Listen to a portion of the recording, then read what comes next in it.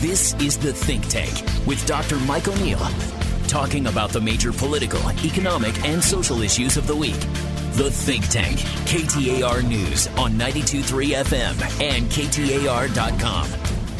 Topic of the week is education funding, and this show in particular was precipitated by a proposal by the governor's office which described in one media report as an 11th hour proposal, a proposal to really have very, very sweeping changes in how our schools are funded.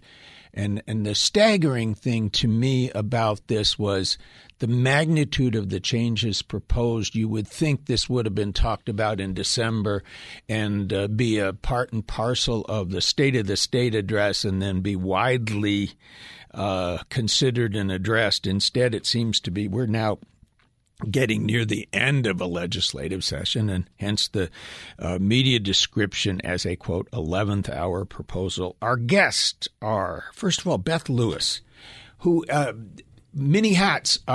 I see her as somebody who may be on the edge of transforming the politics of Arizona. She is director of Save Our Schools Arizona, which was behind I think really the first major successful attempt by teachers to influence public policy and education in the state of Arizona. Chris Cotterman is with the Arizona School Boards Association. You share an acronym, though. ASBA is also a Small Business Association. You probably get confused all the time. Yeah, occasionally we get that one. And a Director of Government Relations and an expert in school finance. And let me go first, if I could, to you. I've described this proposal as very, very deep, substantial changes. Please start from scratch. Tell me if I got that right, and tell me what this proposal would do. Well, it does a couple of things, and I think the way to think of it is it takes from districts and then it gives back to both districts and charter schools. And I don't mean that to sound adversarial, but there are some things in the formula that are exclusively for school districts right now. A little adjustment that gives more money for teachers with more years of experience, and then the ability for districts to use essentially excess transportation funding capacity to fund other aspects of their operations. And that's been in existence since 1980, both of those. The proposal would remove those from the district side and then add back a little bit of transportation funding and a little bit of base level funding. And that base level funding would also flow to charter schools as well because of the way that our formula works. So it's robbing Peter to pay Paul. On the front end, but I have to be fair. And on the back end, what it does is it allows the opportunity for school districts to opt into the charter formula instead.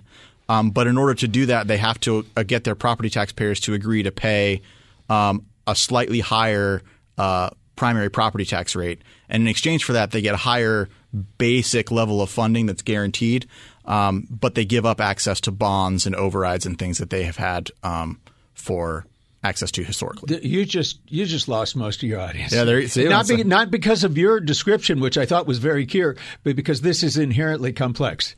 Yes, it is. Yep, absolutely. I want to backtrack for a second because I think I'm like most people. I probably follow more than most, but still this business of charter schools, I've been told, are public schools. Is that what is a charter school? A charter school is a private entity, usually a nonprofit, but not always, that enters into a contract with the state to provide a public education service. So they're essentially a private nonprofit entity that receives public dollars to perform the function of public education. But these private nonprofits, can they not, in fact, contract with for-profit organizations? They can, yes, absolutely. Which means that there are entities that can and do make money off the existence of charter schools. I think that's fair, yeah. I had understood that there are also charter schools that are run by school districts. Historically, there were. which is kind of an interesting part of this proposal, because we had at the beginning the ability for school districts to sponsor charter schools. And a lot of districts that weren't able to get their voters to approve extra funding, extra property taxes, were converting their schools to charter schools to get that higher bump because there's a little bit higher guaranteed formula rate. The legislature ended that practice because they thought it was too expensive. It was creating a bigger liability for the state's general fund. So now there are no longer charter schools that are run by school districts. That's correct. They are all run by private entities. That is correct. Correct. Yep. Okay. That thank you. That educates me. I did not know that, and that's a significant change. So, Beth, your take. What is this about? What's going on? Hi, everyone. Thanks for having me, Mike. I think we can all agree that the school funding formula definitely needs to be revamped. I think there's broad consensus there. However, this process has been wild. I mean, calling it 11th hour, it's more like 11:59. Normally a process like this that overhauls an enormous, $5 billion a year program would be undertaken over a series of months, years, and the people who are most impacted usually have a seat at the table. So, with this process, it's pretty clear that special interest groups, school choice lobbyists who are promoting for-profit education have been pushing this, and superintendents, school boards, educators, parents were not, in any way consulted. And as you mentioned, this bill is incredibly complex. I know that the writers of the bill, the sponsors of the bill, are having trouble answering questions when asked. I'm getting a lot of, that's a really good point. I can look into that. Or, I'll have to check on that. That's a good question. And, for something like this that's being pushed so late in the game to be so complicated that even the bill sponsors and writers can't answer questions is really concerning. And if we're talking about a mechanism that would strip funding from 121 school districts, as Chris laid out, I think that we need to pump the brakes and consider, trying this again another year.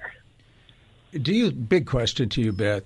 Is this part, do you think, of just a grand scheme to push us towards more and more charter schools and fewer public schools or smaller public schools?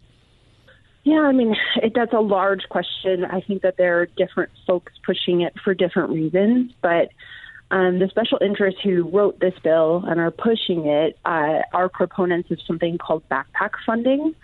And that means that each child receives the same amount of funding.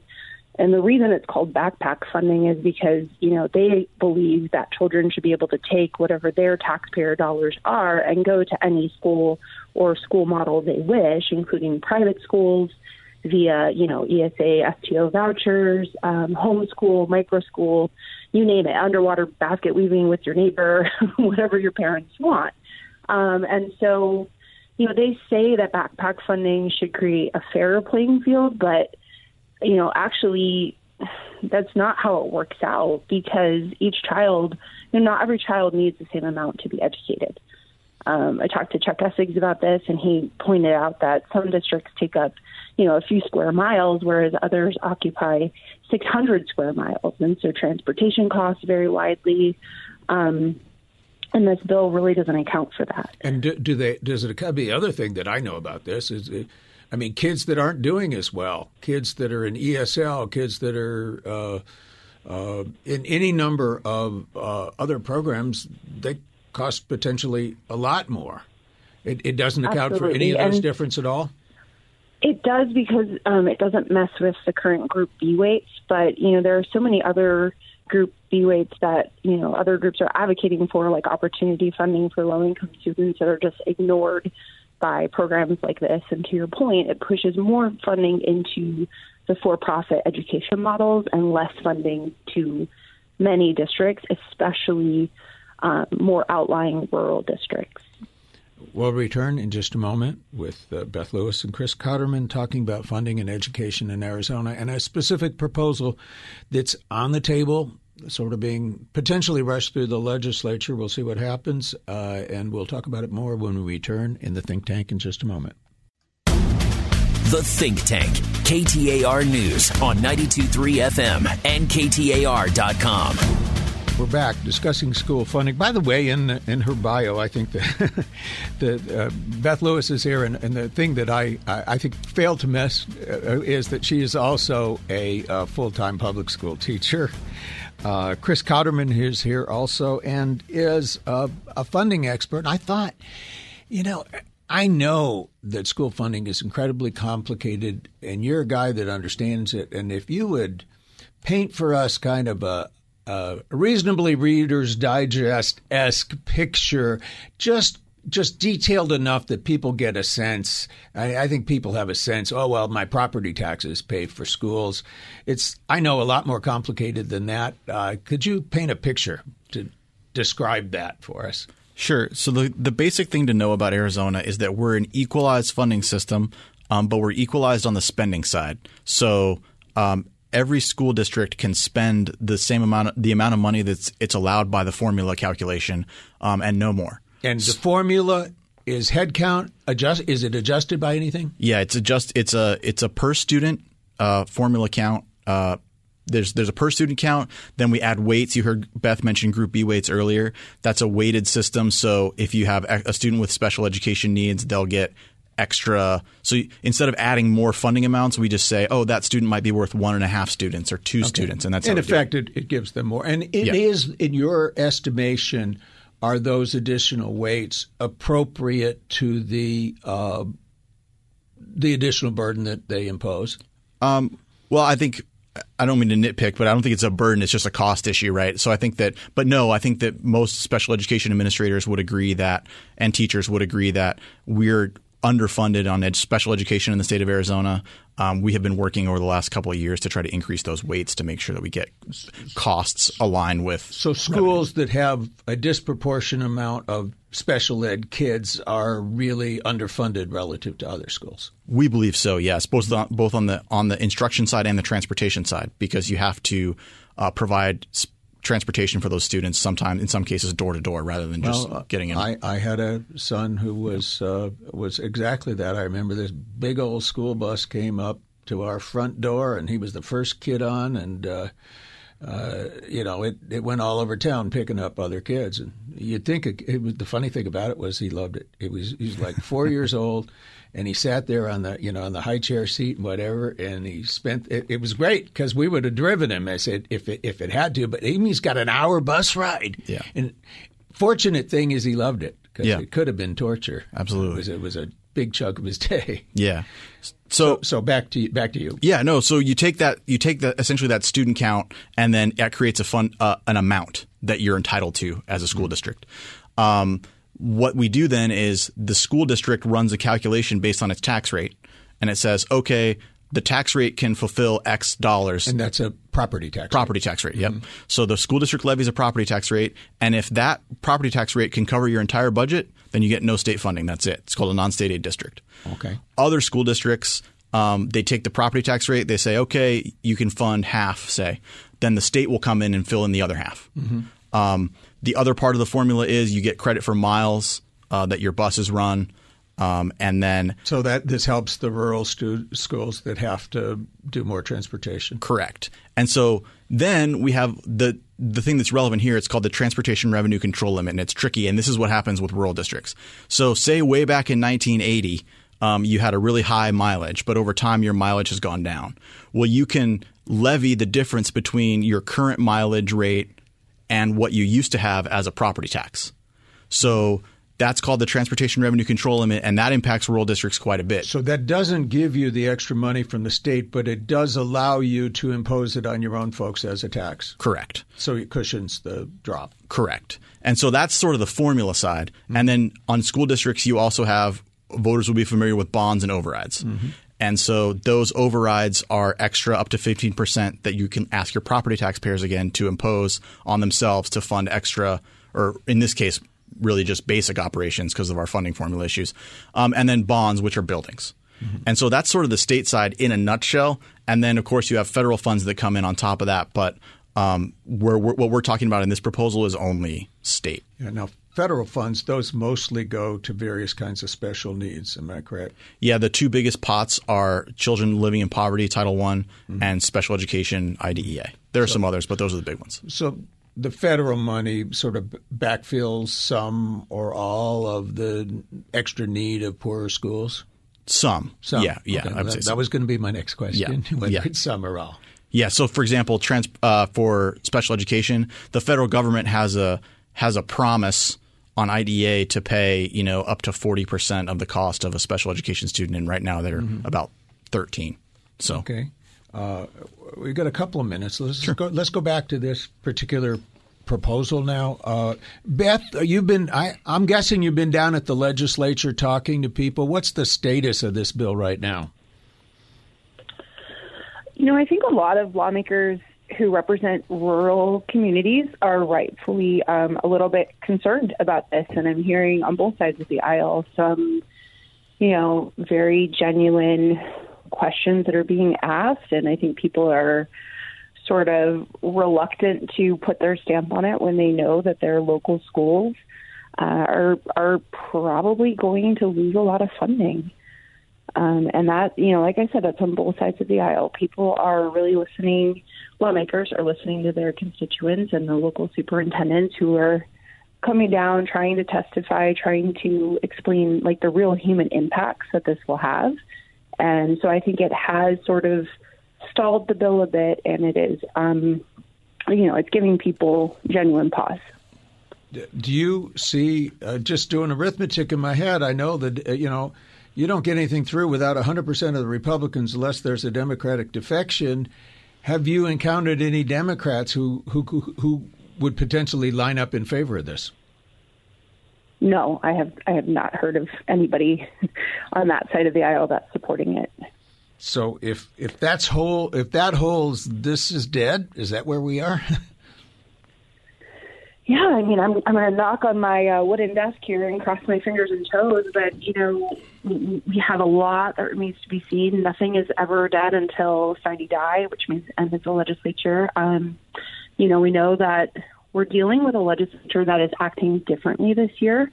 And really, this bill is sort of reflective of the processes that we've seen around legislation this year. Because the legislature can't log roll non-budgetary bills into the budget this year. They can't cram them through at the last minute because the Arizona Supreme Court last year decided that legislative log rolling was happening and cannot happen. Out of time here. I will pursue that with you after the break. Interesting comment about change in legislative rules when we return in the Think Tank in just a moment.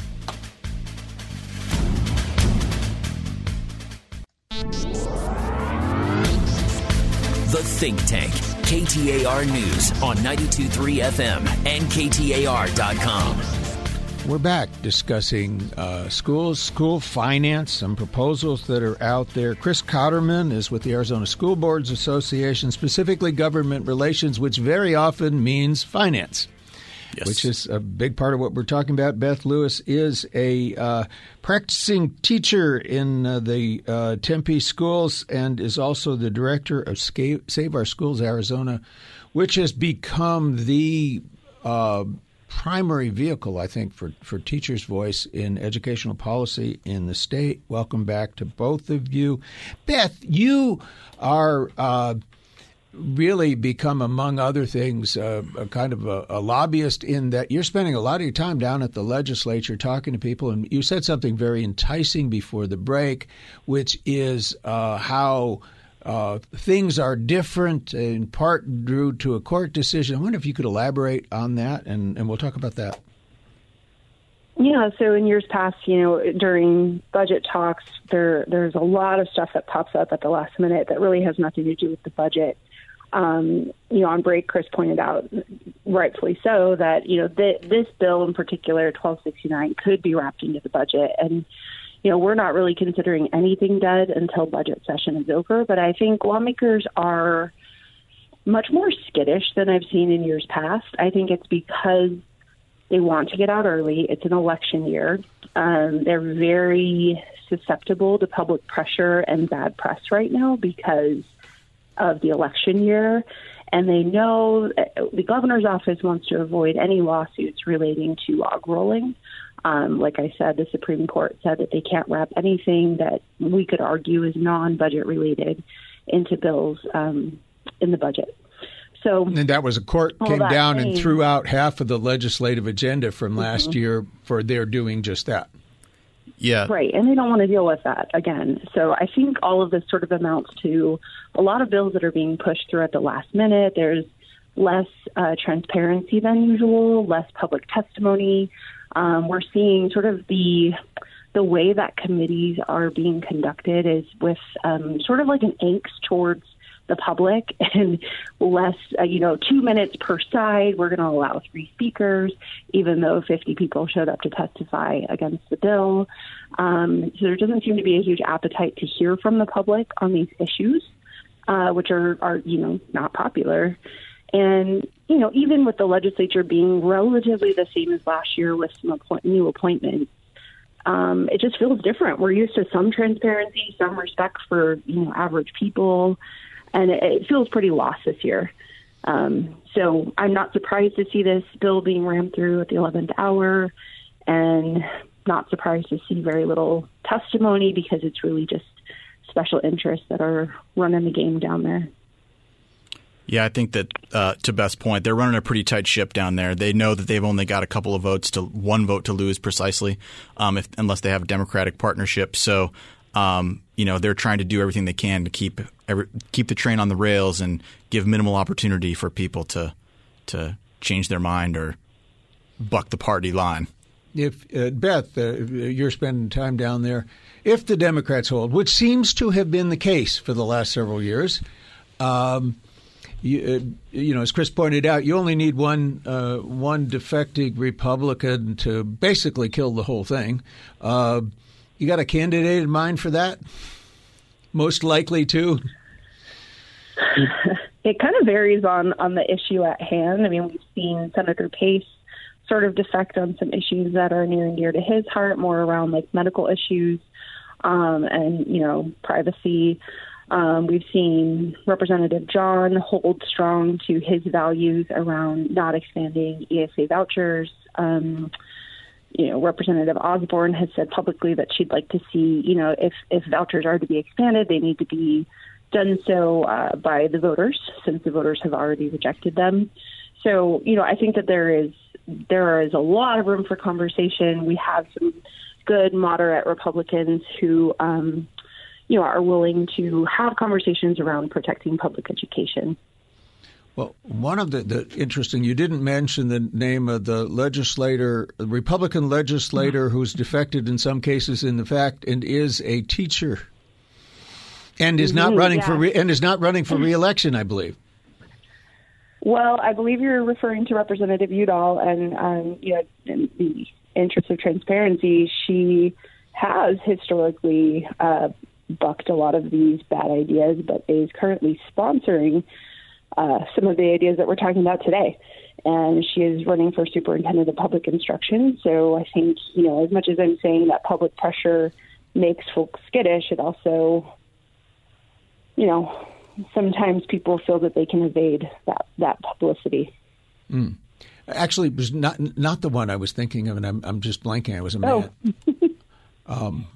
Gosh, I'm just blanking on the name, but Republican legislator, teacher. I think he teaches in the charter school. Oh, Senator Boyer. Yeah, bingo. Boyer. Thank you. Yeah. I knew you'd know the name. So, yeah, Senator Boyer is promoting voucher expansion right now, but is also pushing, what's being called the grand bargain, which is to get more funding into schools as the governor passes his flat tax. So, there's a lot of fun ideas coming out of the legislature right now. Beth, I think it was you that I heard say something that I thought was which intrigued me, which is that long haul, and correct me if it wasn't you, long haul, we're not going to get significant reform in the education system with this legislator. Was that you, and do you believe that? I mean, I've definitely said that over the years. I think that, we At Save Our Schools, Arizona are super focused on flipping the balance of power at the legislature during this election. We have a great opportunity. We have new maps for legislative districts. There are 6 competitive districts, and I think, at the very least, we can tie one of the chambers, and I think that changes, really the way that things are conducted. It changes. It forces lawmakers to actually engage in bipartisan negotiation, and right now that's just really not happening. And I think it would change things for the better. Yeah, and we're one vote away from a tie in either chamber at the moment. I think the other side of that would, in terms of hope, is that was the expectation and the hope 2 years ago. And it was a presidential year, which in the past has always augured better for Democrats. And this is an off-year election, which usually works better for Republicans. And you have a Democratic administration that's not particularly popular. And usually the second year of a presidential administration is usually the doldrums for the incumbent party. In other words, the landscape, a lot of it looks foreboding. Yeah, no, I agree. But 2 years ago, Arizona was one of only 3 states in the whole country to pick up a legislative seat closer to a tie. And I think the ground game is strong, and that was something that we really couldn't put in place in 2020 because of the pandemic. So I feel very optimistic. Voters overwhelmingly support public education. We've got candidates who support public schools who are already knocking doors, and our volunteers are out in full force working for those candidates. And I think that there is a very distinct possibility that we're going to see some changes next year. Do you see any any chance? Are you working on or considering anything in the way of an initiative? Is there something that could be on the ballot? I don't know. I think time will tell. I will speak for us that we are laser focused on candidates right now, and I think that there is equal parts exhaustion and motivation within our volunteer base to maybe not work on initiatives and referenda, but to focus on candidates, because we know that we don't want to keep fighting these fights, and it's just going to be Groundhog Day down there with public education attack bills over and over and over until we change the balance of power. So that's our job this year. Yeah, I just think for a little bit of context there, I think that also the folks that are typically running initiatives, ASBA can't be involved in elections. I have to say that, disclaimer.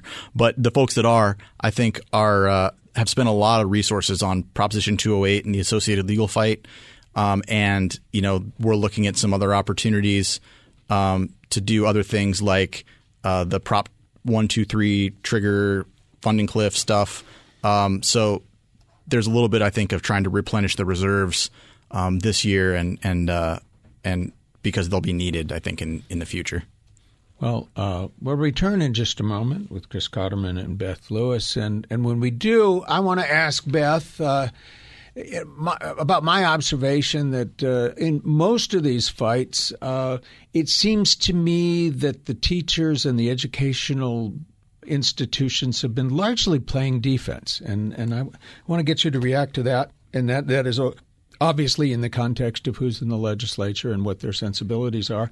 We'll talk about that and other things when we conclude this show in the Think Tank in just a moment. The Think Tank, KTAR News on 92.3 FM and KTAR.com. We're back with Chris Cotterman and Beth Lewis, concluding session. The question I threw out before the break is, Beth, do you think, my sense has been in almost every one of these issues, it's the legislature or the governor is proposing something to do that you would see largely as a step backwards, and it feels like you're basically playing defense. Since the offense of several years ago, when there was the original SOS movement and the 20% raise for teachers, which really wasn't 20%, it was 19 or 18, and it was spread over 3 years, so it wasn't But it was arguably in the neighborhood of 20% total, though diminished by 3 years of inflation. Since then, have you pretty much been playing defense on all of this? That's a really good question. I feel like at the legislature, we definitely play defense. Obviously, the majority party and the governor's office hold all the cards, and they can truly do almost whatever they want. So we are definitely defending the goal down there, and the goal being, funding for public schools and support for public schools. But, broad coalitions have come together to pass Proposition 208, which was definitely on the offense, getting $900 million into schools every year.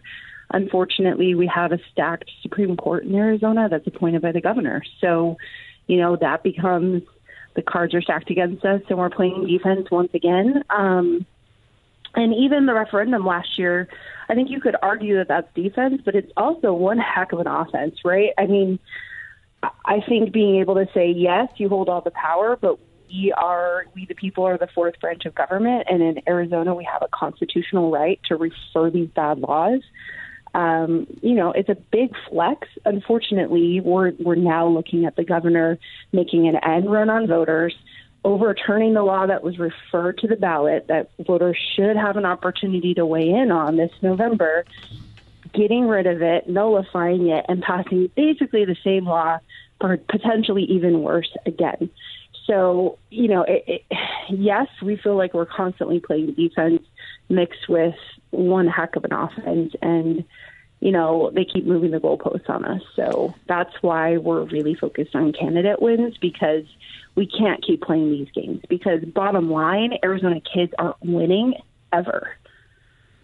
Do you ever get I'm meaning the you broadly, not only you, Beth Lewis, but inclusive of that, or others in your organization, grassroots teacher folks, do you get brought in the governor's office for any of these discussions when these things are being put together? Never.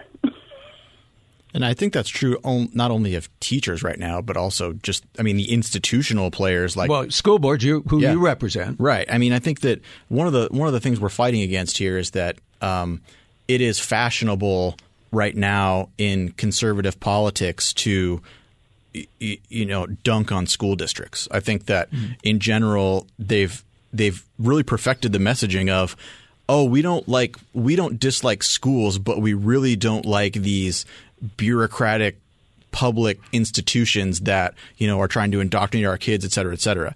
And so the messaging out there is really anti-district, anti-establishment, and so it's a benefit to these guys to roll out stuff that says that this is something that doesn't have the hands of the bureaucracy all over it. But the fact of the matter is that the people who are running the schools have to implement whatever it is that you are proposing, and so that's an issue. That's an old symbolic game that I see being played. When I hear the word bureaucrat, in my mind, in most cases, I substitute the word expert. The people who are being bureaucrat is a word that, like lobbyist, connotes a negative perception. But if you look at the vast majority of people that are being characterized, they are people who hold positions because they have many years of education and experience in whatever it is that they're doing.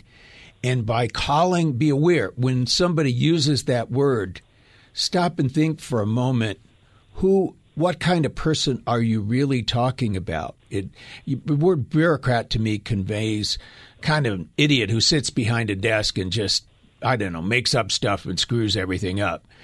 I don't think that's a fair characteristic. And not only in education, basically in almost every field. There are people who are hired in government when you say, you say government and people conjure up that, the dumbest person they ever encountered at the DMV, right? But if you look at who is populated in government, they are people who are hired because they have a skill set. Those jobs are hard to get. They are competitive, and they're brought in because they actually know something about that which they're dealing. So my soapbox on that. And a fair point, Beth. I think, the 208 was not defensive. That's I think a fair point. That's a second instance of being on the offense. The other thing that I know you guys wanted to talk about was rural schools. There's some interesting dynamics there and ways in which they're being systematically shortchanged. I wonder if you both could talk about that a little bit. Yeah, I'll start that one. I think that based on what we just said, it was what I just said about, sort of the anti-institution stuff. There's a really sort of rubber meets the road moment when, it's easy to say, oh yeah, I support the schools in my district. It's these organizations, these liberal organizations, these bureaucratic organizations that I don't like. But when you have a proposal like we've been talking about and your actual schools start calling you up and saying, hey, this is not good for us, then most rural schools are represented by Republicans.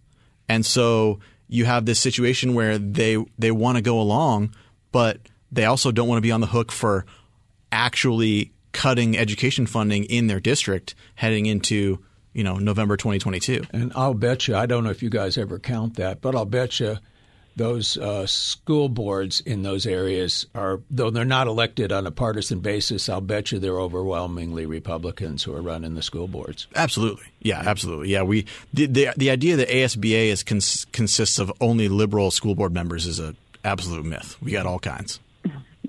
Beth, your comments about rural schools. Yeah, I think these lawmakers are looking at the fact that these rural schools in their areas are the number one employer of their towns, the only school of choice in their neighborhood. There aren't a bunch of charters or private schools that families can choose, and they're the center of the community, right? Like these are the schools where the whole town congregates for Friday night lights, and adults can go for night classes, and that's where their kids eat. They know their teachers, right? They grocery shop with their teachers. They're their neighbors. And so these attacks on public schools to send more money to big box for-profit charters in Maricopa County is not popular. My observation would be, I think that's why Save Our Schools was so powerful. You tapped into really a separate and nonpartisan dimensions that